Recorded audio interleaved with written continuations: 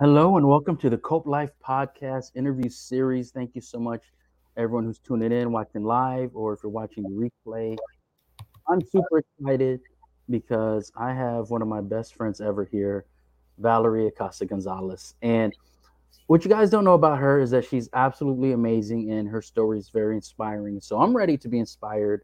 I hope you are too. And without further ado, let me introduce you to Valerie. So, Val, just to get us started, why don't you tell us about yourself?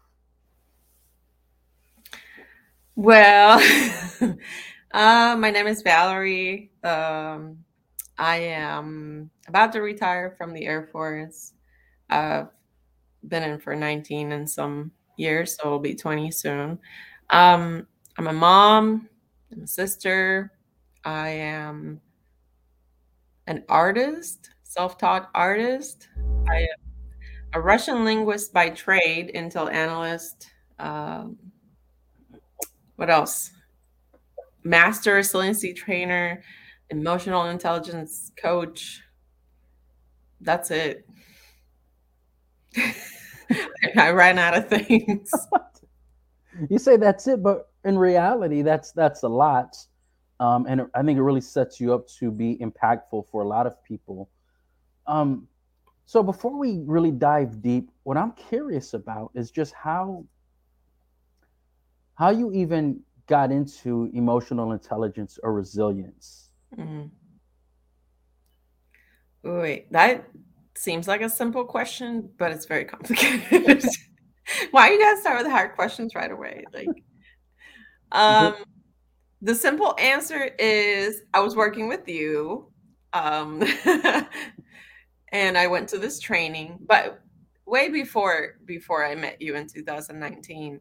Um, I've always been interested in how the mind works, and I've been through a lot of therapy. And for me, the thing that has helped the most to understand myself is to learn how the brain processes emotions. Like, I need to know the scientific part of things in order for me to gain enough valuable information to use it to overcome my own things. So that's why I became interested in emotional intelligence. But then I went through the formal training and we went to trainings and we got certified and all that stuff. That's how I got the more um, academic part of it. But I've always been interested in it. okay, yeah, I love that because everybody's different, and for some of us, we want to know the why. We want to know the science. What's the data? So don't just tell me it changes my brain. Tell me what actually happens in the brain. And so I felt like we really connected with that. And then for everyone that has heard me speak on emotional intelligence, you've been to one of my workshops or trainings, you viewed my sessions online. I have to tell you guys, I never really looked at an emotional intelligence until Val told me about it. So I went to training in a previous job. I was focused on suicide prevention and also resilience. And resilience is a part of positive psychology. But it made no sense to me that there was this big gap between suicide prevention and resilience. What is it that fills the gap? Why are these two so disconnected?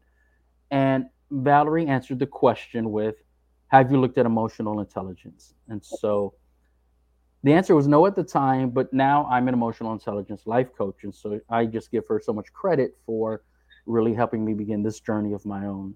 Um, so without further ado, we know that what I do on this podcast is I introduce you to people who have gone through things that most of us have not gone through, or some of us have experienced, and you want to figure out how someone else overcame that experience, right? Who else went through it? How did they feel? How did they experience it? How did they move on?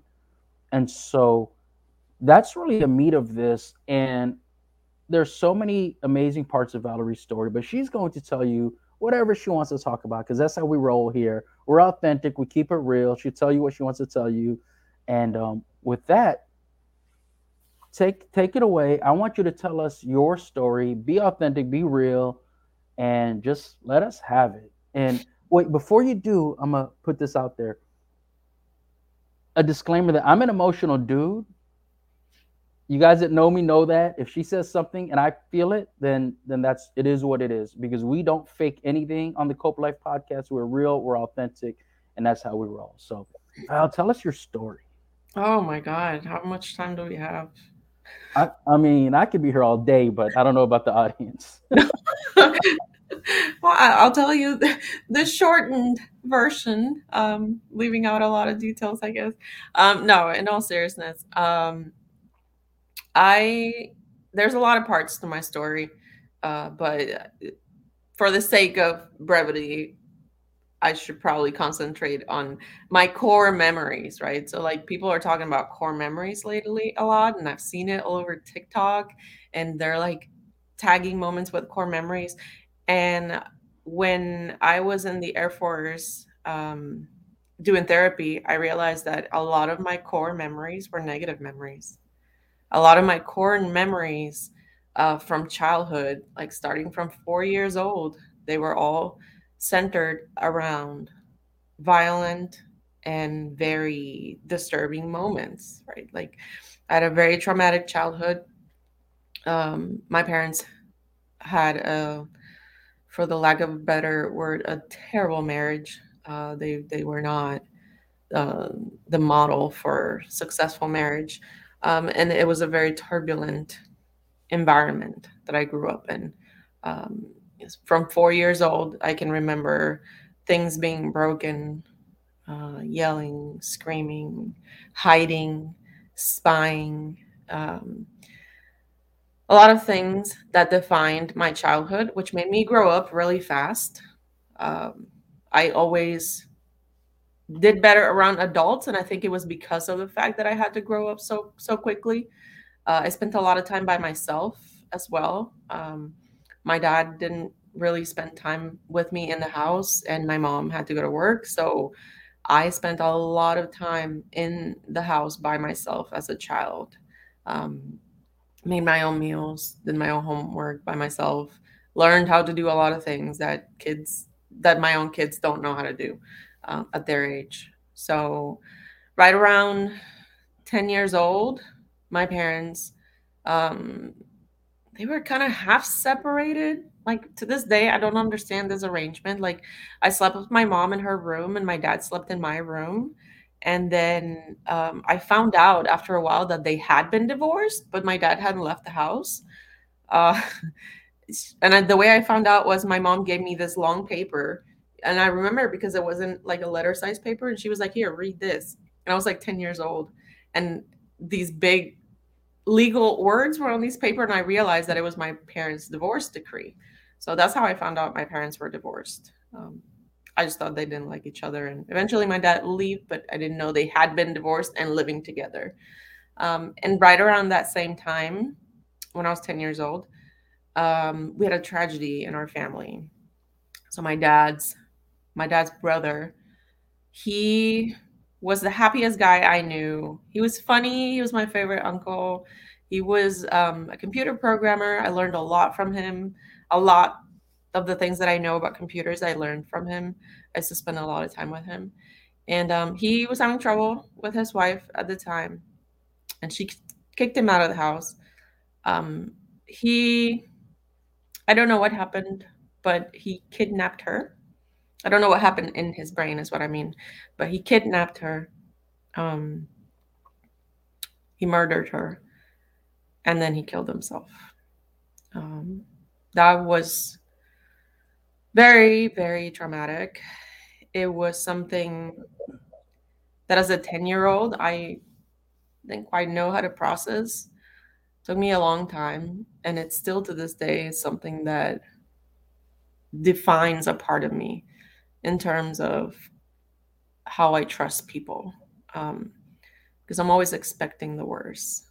In my mind, this awesome guy that I knew, I had on a pedestal, I never expected something like that from him. And if he was capable of doing something like that, then anyone is capable of anything. So it defines a lot of my relationships. Um, it defines how I limit the trust that I give out to people. Uh, Up until that time in my life, I had only dealt with natural death. Like my grandmother passed away, and my grandfather had passed away, but he was young and he was happy and he was successful and he was all of these things. And then we had this tragedy and we were in the newspapers and the whole town was talking about our family, and I I didn't know how to process that as a child. I remember I was in 4th grade and there was one day where we were in the classroom and I just had this like turmoil, emotional turmoil, and my teacher looked at me and she goes, "What is going on?" And I remember running from one end of the classroom to the other end and just hugging her like I just needed to let it all out. And I didn't realize it in that moment, but all my classmates were looking at me and they were all asking, "What's going on? What's going on?" And I'm just crying at the top of my lungs like, this is what happened, and they're all hearing this and she's trying to get me out of the classroom. So that moment is a very defining moment in my life, and it wasn't the end of turmoil in my childhood either.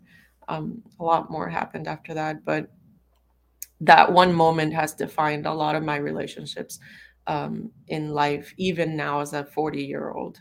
And that happened when I was 10. So it took me a long time to realize that I needed to process that. And it wasn't until after I was in the military that I started getting the proper treatment that I needed. I grew up in a in an okay financially place, but we didn't really have the money for me to go to therapy every week. So in the military, I was able to explore that and dig deep and find out why did it affect me so much and how I can overcome these things. Um, I have a couple questions for you. I mean, wow, I'm first of all, I'm a visual person, and so in my mind, I can picture you at 10 years old running across the room, and for me, that's just it's a painful thing to envision. And then I think about you hugging your teacher, and what I think about is after tragedy, after experiencing trauma, there needs to be some point in time where you feel safe in your own skin, mhm, and that may have been the closest thing that you could find, at the mhm, time in your life. Um, yeah. so what I'm wondering, what I really like to talk about is how we process these emotions in our perspective of ourselves and our lives. And so what I'm wondering is, and I don't know if you can really, I don't know, I'll just ask a question. How do you feel that your perspective of yourself or your world really changed from the time you were 9 years old to the time you were 11 or 12? So up until that moment where that tragedy happened, I was used to the screaming and the yelling and the breaking of plates and glasses and windows and fights and all of that. I was used to it, but it had become normal in my life. So, yes, it was and like it interrupted my everyday life, but I never thought I was in real danger. And then when my uncle did what he did, suddenly the possibility of me as a human being hurt by another human in a way that could end my life was very real. So all of my safety disappeared. Like the ability of me m- like making myself feel safe was gone because what he did meant that anyone can take your safety from you. Anyone can snap at any moment, no matter how normal they seem in everyday life. So my whole sense of security and safety was gone. It really was a defining moment in my life. So was there points after this defining moment where you were able to actually just have conversations about how you felt over the next couple of years? As a child, Yes. no. No, and I tell you why, especially in the Latino community. Like as a child, you're supposed to be seen and not heard. Children don't really, this is why adults think, children don't really understand. So everybody was talking around the subject around me. And I see the adults having these conversations and whispering and doing things, but nobody's asking me how I felt about it. Nobody asked me. Nobody had a conversation with me to say, hey, your uncle was having some trouble and he just didn't find the right way to go about it. Like, nobody had this conversation with me. It went from something where we're getting interviewed by newspapers, the police is showing up at my house, the adults whisper about it, to let's not talk about it. Let's just put it in the past. So as a child, I kept going with all these insecurities, questions, doubts, and things that you just were never explained to me.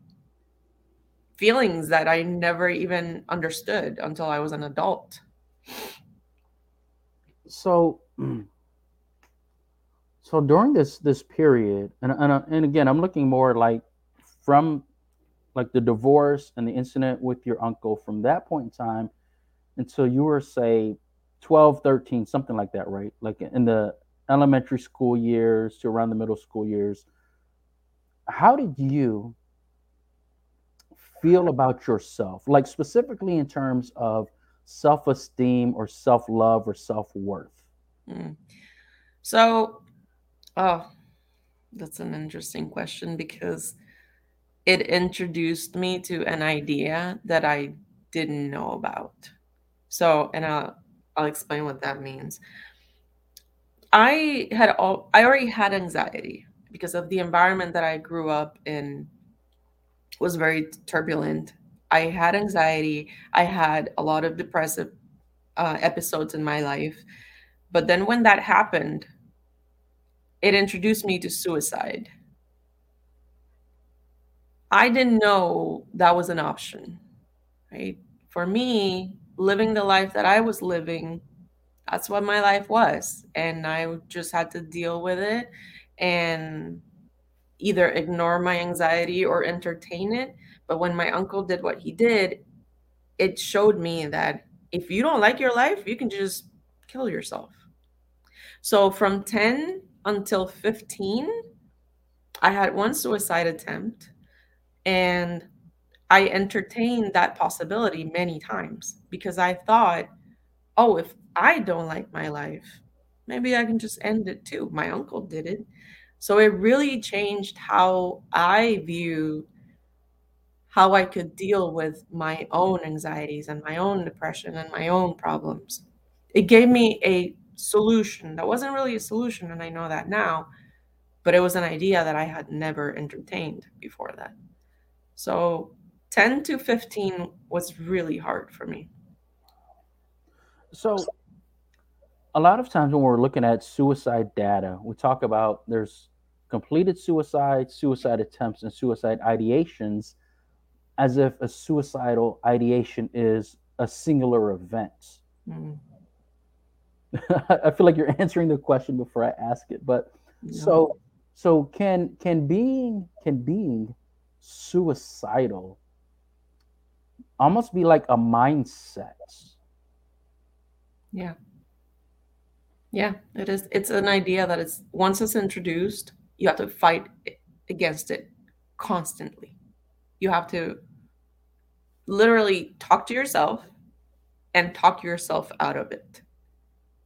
It's just there. It's like, I don't know, like in the deepest, darkest moments, it does feel like a solution and it does take outside help and it takes you saying, I'm having these thoughts to someone else so that that person can check you and say, wait a minute, this is, we need to address this. Because if you never let it out, then you can just go down that negative spiral really quickly. But it's there all the time. For a lot of people who deal with that, it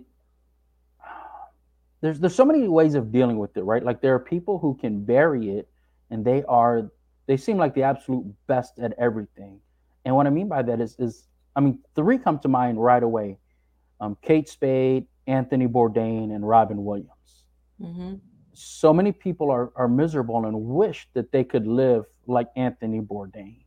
Um, and then there are other people who are in that mindset who they wear their misery on their sleeve. Like everywhere they go, you can feel it.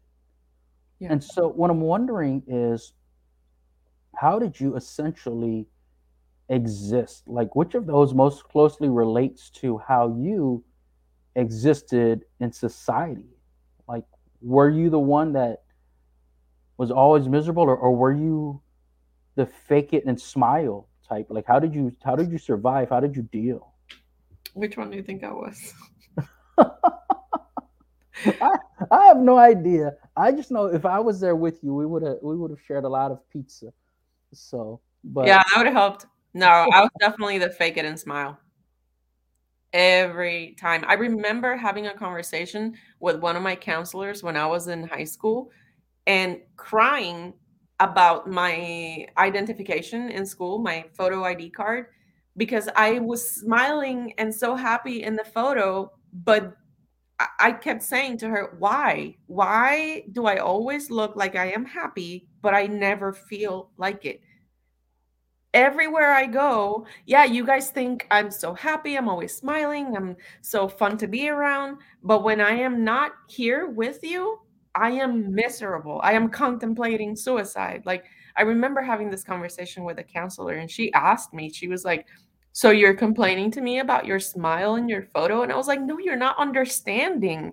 I'm not complaining about the smile in the photo. I'm complaining about the fact that I keep hiding my sadness, that I don't know how to show it. That in Latino community in Puerto Rico in the 1990s, being depressed was not acceptable. It was not something that people liked to talk about. They would just say, "Oh, she's crazy." That's it. That's the label I would have gotten. She's crazy. Oh, she has issues. So in order to avoid that further stigma on me and my family, I had to fake it. I had to be successful. I had to be the best I could be in school. I had to earn the excellence awards in English and in this and I had to be the leader of whatever, because I didn't want to disappoint my mom, and I didn't want all these things to be on top of the fact that I'm already sad, you know? So fake it till I make it. That's how I got through my teenage years. Yeah. so kind of a sidebar, real quick, is you mentioned Puerto Rico. So just real quick for the audience, where were you going to high school? Where did all this happen? So I went to I was in the lived in the west coast of Puerto Rico, and I went to a private school up until like ninth grade, and then I went to public school in 10th grade. I begged my mom to take me out of the private school. Um, and then I went to public school from 10th to 12th and graduated from there. Then I went to the University of Puerto Rico. Okay, thank you. So you talk about this time period from the age of 10 to 15, where you were kind of in a constant, predominantly low grade version of suicidality. Hmm. You spoke to the counselor. That did not seem as though it started the healing journey very well. Mm-mm. Um, so during that time, what did you actually do for you? Like, what did you do that you just liked doing for you? That would make me feel better. I Yeah. wrote. Oh my God, I wrote. I have so much poetry from that time. I still have journals and notebooks. I have so many journals from that time. I would write in English, I would write in Spanish, I would draw, I would stay up in the middle of the night and just imagine. I wanted to be a civil engineer and I wanted to build houses. So I would stay up and like draw these beautiful houses and imagine that I could build them. But yeah, my and then I was also taking guitar lessons. I started at like maybe 13 or 14 years old. I started playing guitar. And yeah, it was those creative outlets that helped to get the emotion out. And it was a good way for me to let the energy be somewhere. It would be in my poetry, it would be in my art, it would be in my music. that's how I was able to get the emotion, because nothing else was helping. My counselors at school didn't really have the time to dedicate that I needed, and I didn't go to therapy. So it was creativity what really got me through those years. So during those years, I mean, first of all, like I'm grateful. Like just what you're saying now, I'm grateful for art. I'm grateful for music. Because it was your outlet. But I know that there's literally millions of people that can relate to that, Mm, whether they were suicidal or they just had a bad day at work. yeah. It's an ability. It's the ability or the opportunity to just kind of dig into who you really are. Like when we get rid of all the other stuff, paychecks, bills, significant other, get rid of all of that stuff. Deep down inside, you're thinking, I'm a creative, and Hmm. I'm just gonna dig into this.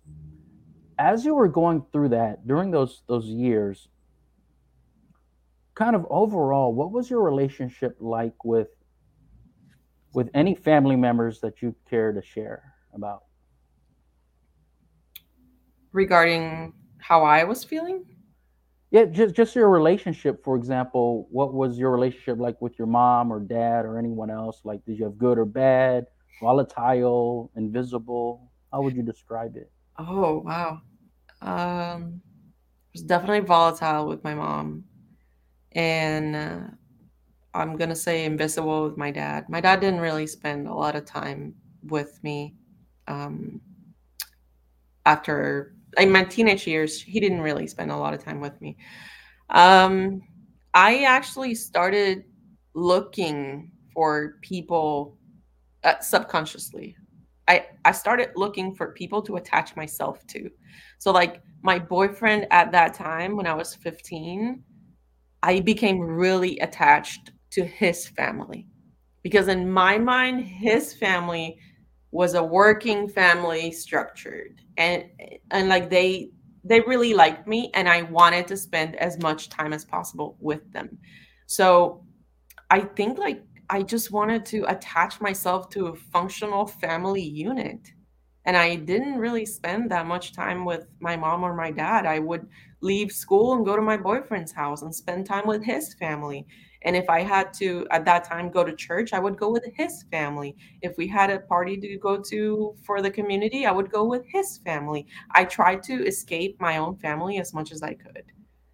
And I have come to regret that at times, because it really created a wedge between me and my mom for a long time. But I don't know if that's just something that I needed at that time just to make it through. You know what I mean? Like I try Well, to forgive myself for it, but I don't know. I mean, I would say, at the time, if you could go back and speak to your younger self at that time, and if you were just able to ask her, what are your options? You Yeah. would find that she felt she didn't have many options. So Mhm.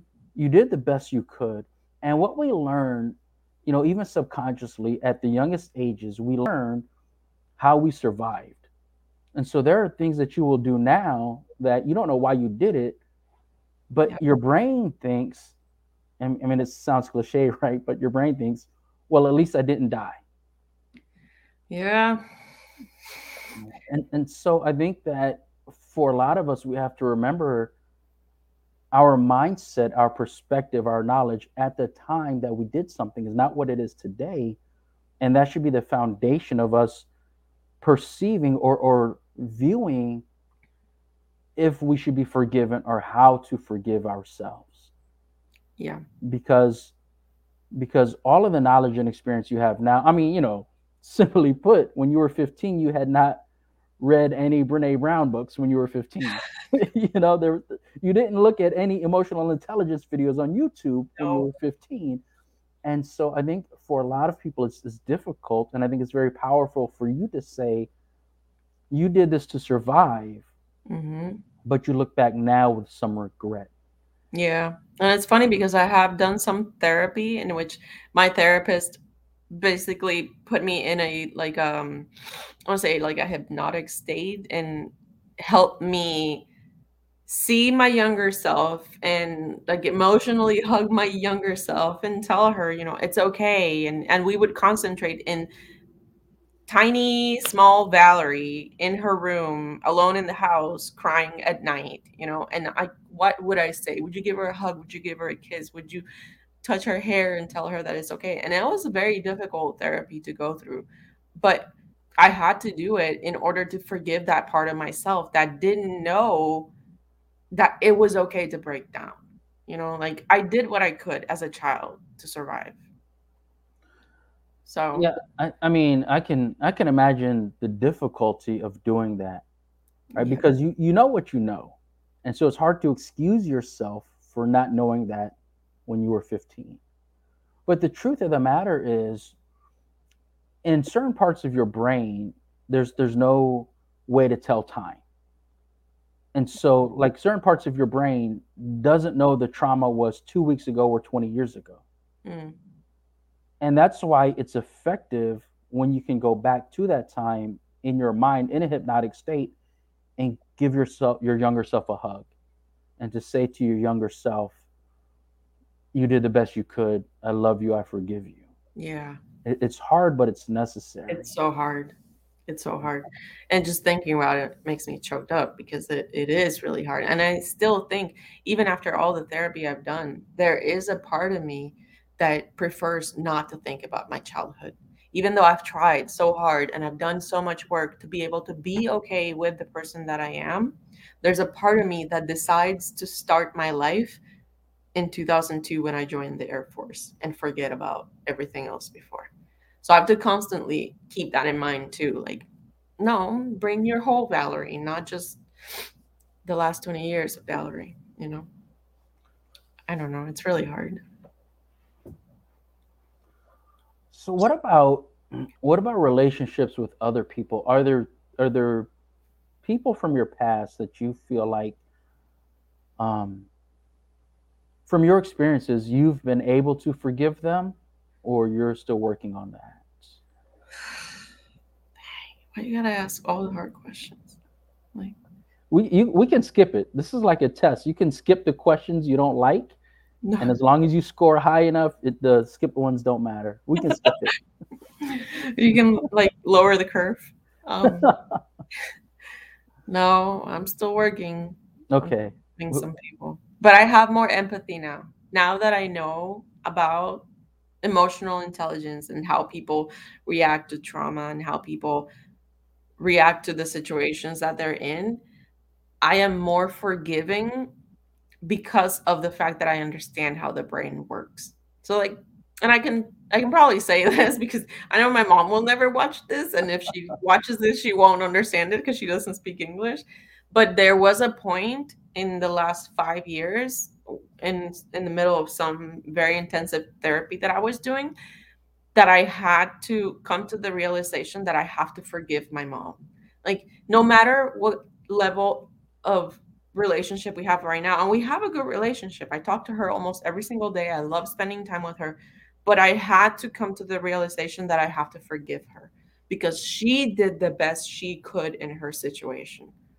And the way that she learned how to deal with her difficult life is what she learned from her parents. And her parents lived in an even worse situation. So she learned her coping strategies from people that didn't have coping strategies. And those were the coping strategies that she passed on to me. And that's how I survived. So I had to do the work during therapy to learn all these things. Why did she allow these things to happen? Why did she stay in that marriage? Why did she not take me somewhere safe? And now I know, as an adult woman that has gone through a lot of therapy, I know that my mother did the absolute best that she could to survive herself.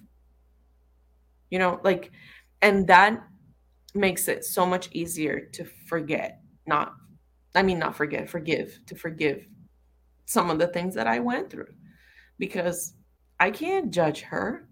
She didn't, emotional intelligence was not something that people talked about in 1985. Like it wasn't empathy. I don't think I heard that word until the last maybe 6 or 7 years. So it wasn't something that somebody could have come to my mom and said, well, you're not practicing gratitude. You're not being self aware and controlling your emotions. My mom survived. So it's easier for me now to look back and think, you know what? She went through a lot and she did the best she could to make sure that I came out unscathed. So I can't judge her so harshly for it. But it's a process. Um, Yeah, I love that. I love you talking about empathy because when we think about empathy and what empathy really is, we talk about being able to see things from someone else's perspective, right? And then one thing Brene Brown talks about is being able to relate to the emotion of the event. yeah. But when we look at some people, for example, what your mother may have gone through when she was in her 20s, empathy can be hard because I can tell you that although I obviously wasn't there, I don't know what she went through in her 20s, but I guarantee you that I probably have not felt the emotions that she felt in her 20s. I didn't experience what she experienced. And so empathy only goes so far in certain situations. And then when you can't go any further with it, and I say you can't go any further, meaning that you can't relate to that emotion because the experience is so powerful in their life, then you have to be okay with the gap. You have to be okay with saying, I don't understand that, but it's okay. Yeah. So, Yeah. what I want to ask you about your mom, just based on everything you said, I feel like, is there a certain part of you that is kind of proud of her for being strong and surviving? Like, Oh yeah, yeah. my mom did it. Absolutely. As a woman, as a Latina adult woman, I am very proud. She was swimming against the current her for all of her 30s and pretty much all of her 40s. And I am now at an age, I am the age that I best remember my mom. You know, I'm 40, and when she was 40, that's my most clear memories of her during that time. So, like, I can understand that if I was in the situation that she was at that time, I can justify some of her actions too. So it's, yeah, I'm proud of her for going through a lot and not breaking, I should add. Yeah. That's very powerful. I'm gonna breathe that one out. Yeah. Mm. So, I just love that because I feel like that is really the essence of empathy, right? So, okay, you went through this when you were 40 and it was hard, and now that I'm 40, Hmm. I can understand just what it's like to exist as a 40-year-old Puerto Rican woman. We're not even talking about experiences, just to exist with that. And now you know how that feels. And so for you to say, yeah, you did some crazy things, whatever, but I'm proud of you and I know you did the best you could is very powerful. And I honestly think that more of us need to practice that. Yeah. We need to practice that. And then so you can say that forgiveness is hard. You can say there's regret and you can say that you're proud of her. And I feel like when you say all of those things, you feel them all at the same time. That demonstrates that this whole thing is a process. Oh my God, absolutely. And Yeah, it's not a fast one either. Like yeah. it's which And sucks in a way because we never know how much time we have, right? So like what if I take my sweet time trying to forgive my mom? She doesn't even know that I'm trying to forgive her for something. And what if something happens and I never get to that point where I'm able to say to her, I forgive you for all this stuff that we went through, you know? It sucks. yeah, I completely feel what you're saying. But then there's another part of me that wants to remind you that you forgiving her is for you as well. Yeah, I guess. And and then there's part of it where it's just like regardless of how far you get, like running a marathon, if someone quits after 18 or 19 miles, they might feel bad for not finishing. And the rest of us are like, wow, you did 18 miles. Right. Yeah, so it's about that perspective, you know? I mean, I don't know if you've ever heard somebody say, I only ran 20 miles. But it's perspective. It's perspective. And when you're talking about yourself, you have to remember to give yourself credit for those 18 miles. Give yourself credit for the effort that's gotten you this far in the journey, Yeah. you know. And It's hard to remember though when you're in it. We need yeah. people like you reminding us all the time. Yeah, like there's certain things you go through, right? And you see this in military when people are talking about when you're in combat or self-aid buddy care, all that stuff, right? Your chem gear, all that stuff. And people say your training will kick in. Yeah. Yeah. Well, what if it doesn't? Hmm. And so the mindset that you have to be after the fact is to say, well, I did the best that I could, and I'm not going to judge myself. Because if I did the best I could and I put in real effort, I deserve credit for that. And I should not judge myself as having less value or less quality than before the incident occurred. Yeah. And so when you're able to do that, then you kind of set yourself up to forgive yourself. It gets a little easier when you remember your values, your heart, your character, and your effort, as opposed to focusing on your results. It's just a hard process to do by yourself. Like, Yes.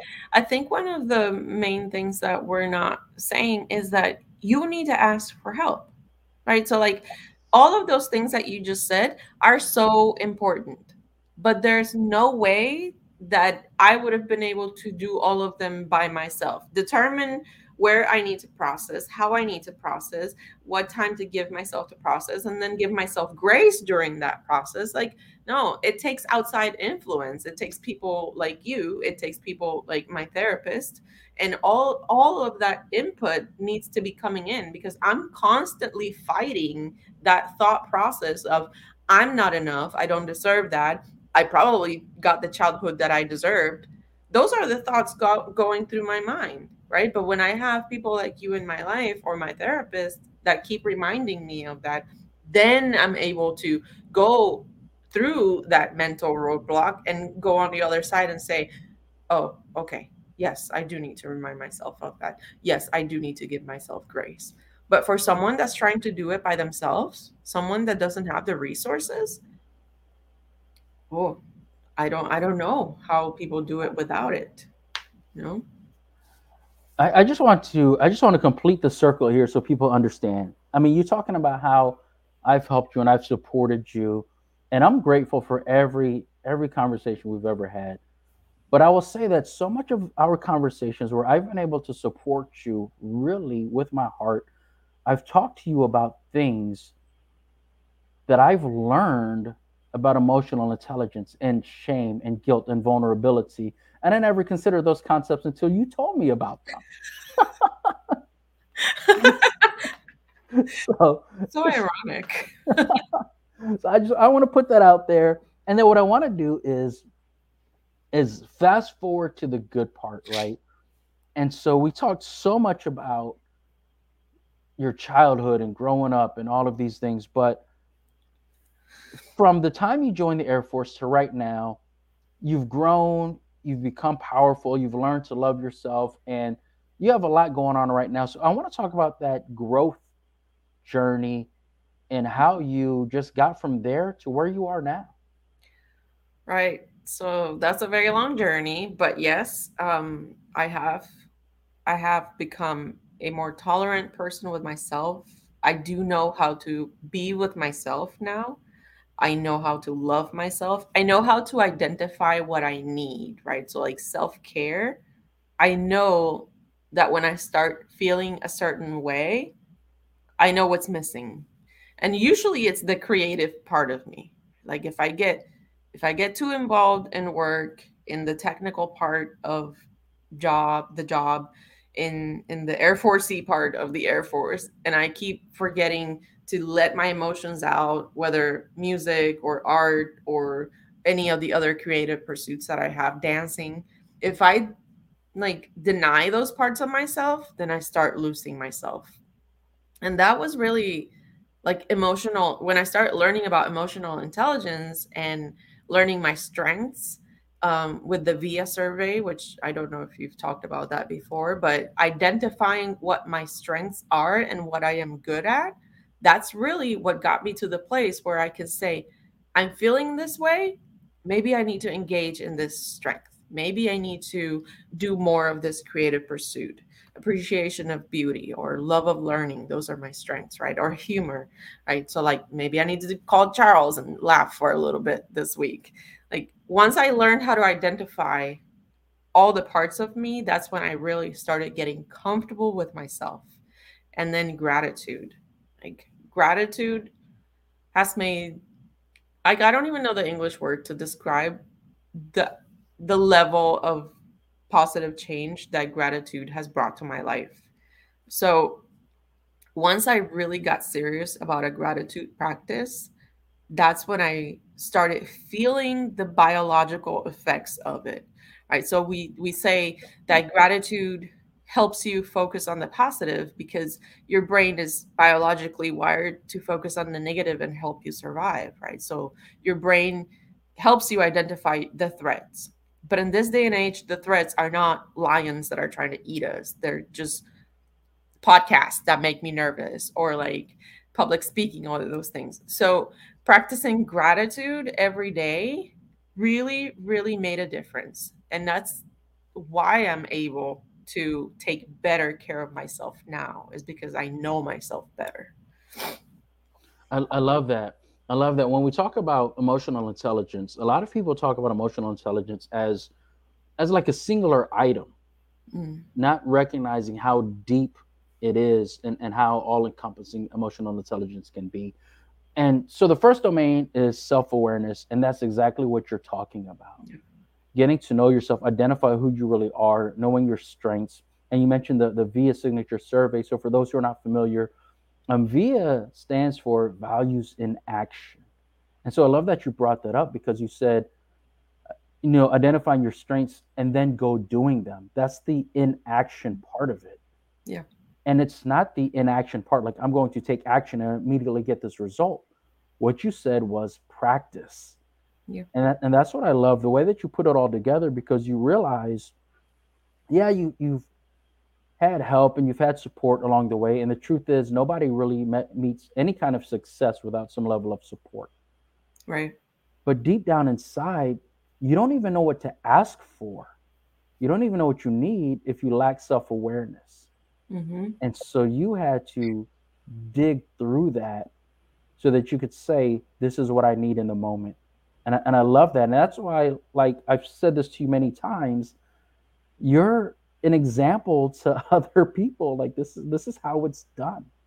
But I think it was out of necessity too, Yes. because the thing about mental health care in our country, sadly, is that it is, I'm gonna throw a wild number here. I'm gonna venture to say that mental health care in the US is 90% reactive, right?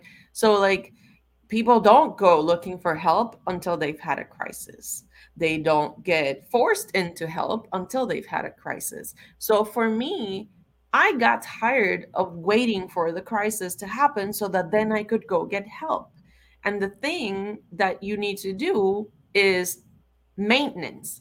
When we talk about self care, it needs to be maintenance. So it needs to be constant. And in order to do that, you need to know how to get through every single day, not just the hard ones. And a way to get through a good day is practicing gratitude at the end. And if you make that a habit, then it starts changing other things. And it all kind of like, it all fits together. So self care as maintenance is more important than self care. I don't want to say more important, but it's just as important as self care after crisis. And we are not used to that in this country. We're used to going and asking for help only after we've broken down. Right. Yeah, you're absolutely right. And that goes back to when I was having trouble identifying the gap between resilience and suicide prevention, because when someone is suicidal, Right. that is not the time to say, name three things you're grateful for. Right. Practice gratitude.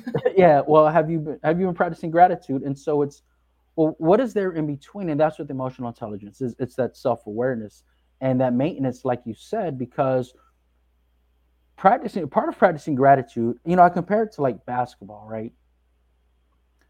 you you don't just wake up and decide to be good. You wake up and decide to practice. Practice. Right. Yeah.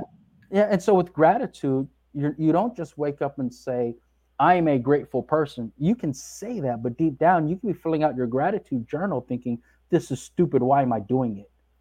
So there has to be a mindset shift, and Right. that's the practice. Yeah. And then the funny thing is that you say that, but it's so true. Like when I started practicing gratitude, I set out to prove myself right. Like I thought, this is not going to help me. This is stupid. I'm going to do it, but it's stupid and it's not going to help. So I set out to that gratitude practice to prove my point that it was stupid and it wouldn't help. And like, it's funny because in my journal, I have gratitude. I think I wrote gratitude number 54 because I was numbering them every time I would write my gratitude out. I would number one, number two. And I think it was like 50 something where when I was writing my gratitude, and it was probably something like, I'm grateful for the Funyuns I ate today.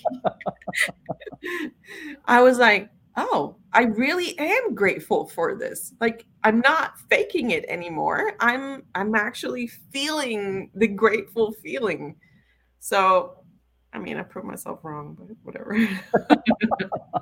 It worked. That's the I, important part. I love it. I love it because really what's happening is you're spending time, you're putting energy towards gratitude, and you can't be grateful and angry at the same time.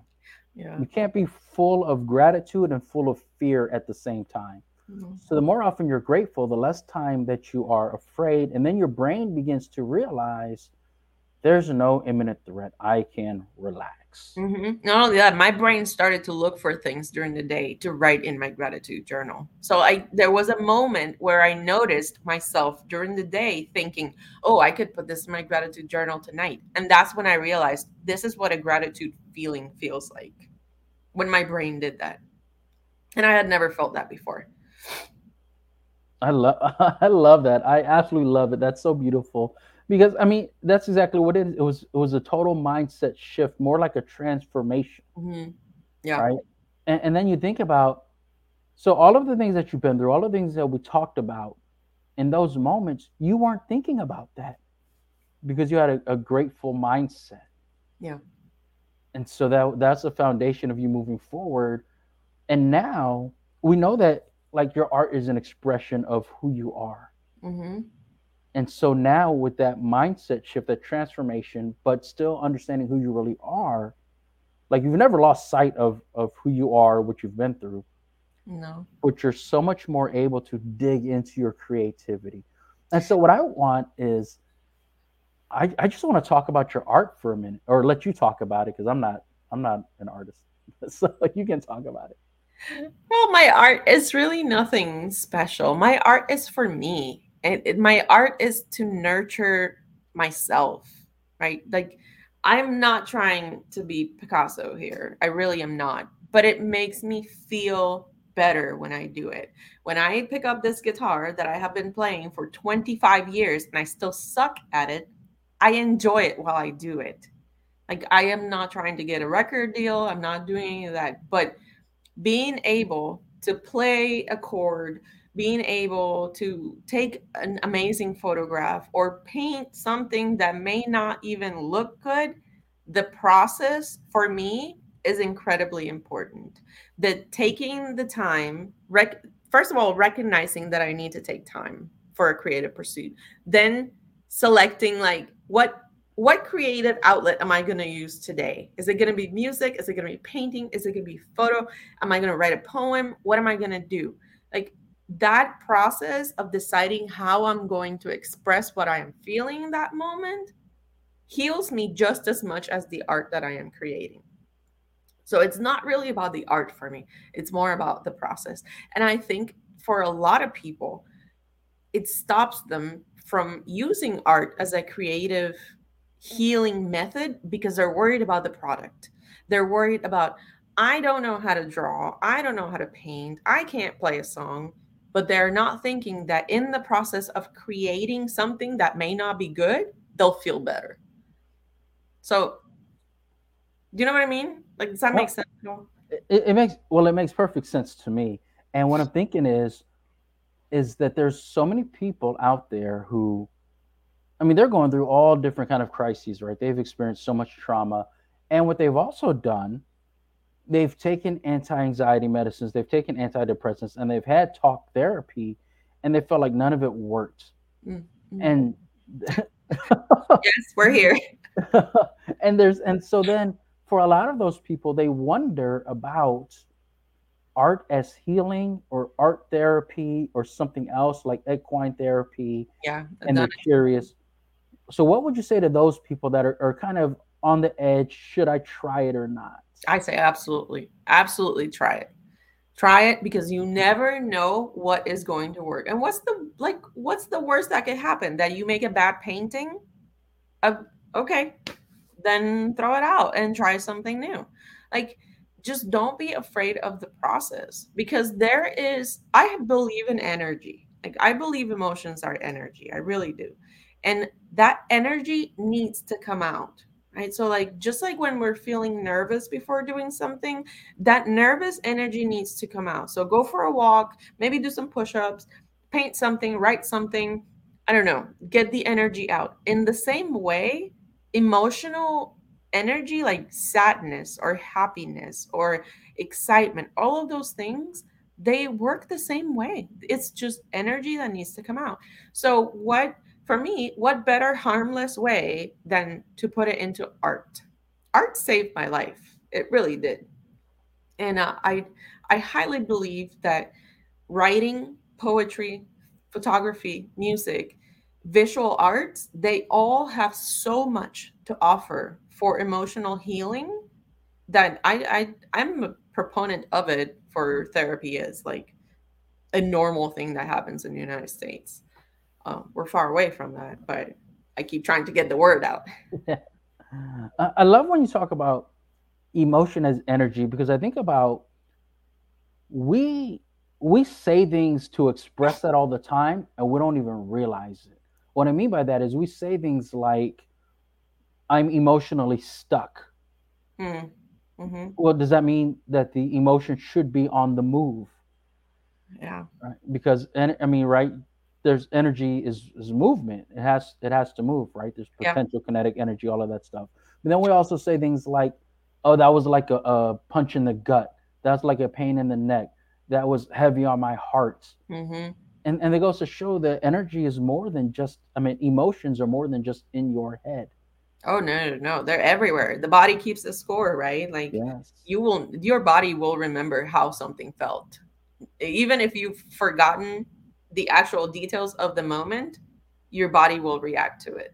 So like when I get on 95 and 495, my body knows what stress feels like. It remembers right away.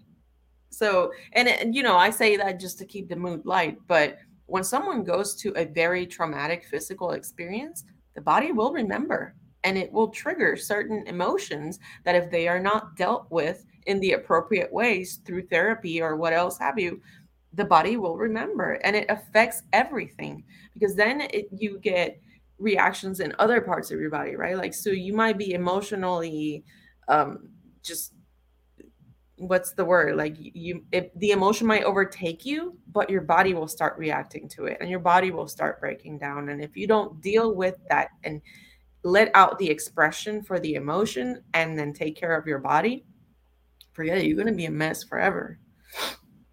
Yes, it's very true. You remind me of a doctor I once had. He was a rheumatologist, and we were talking about mental health. And then he showed me this research article correlating adverse childhood experiences within women and endometriosis as adults. Mm. And I was Wow. like, wow, like that's exactly what you're talking about right now. Like the energy is stored. And what you're saying is, yeah, the negative energy is stored in the body remembers. And what you're saying is go do something about it. Go move your body. Yep. And I love that because it's true. Yeah. Yeah. It Oh is. man. Well, I wanna wrap this up. Actually, I don't. I'd like to keep going for another hour, but I, I I believe that's not an option right now. I'm so grateful to spend this time with you and for you to share your story. You've been just a great friend and inspiration to me. This, since I met you from day one, and I really believe that a lot of what you said today can really impact so many people. So I'm grateful for you. Is there anything that you would like to say, last message that you think people need to hear? I mean, first of all, thank you for having me. I am very grateful that you're my friend. You keep saying that you've learned from me, but I think I've learned more from you. Or maybe just it's a symbiotic relationship that mentally Yes. you challenge me intellectually and emotionally, and I love it. But I think if I had to say something to someone that is going through something that they don't know how to get out of it, I would say just don't be afraid. It's gonna hurt for a little bit while you process, but when you come out on the other side, you will be so much more in love with yourself. Like I just I love the person that I am now, and I could not be this person without that stuff that I went through. But it took time to get here, so just don't be afraid of the process. And if one thing doesn't work, don't give up.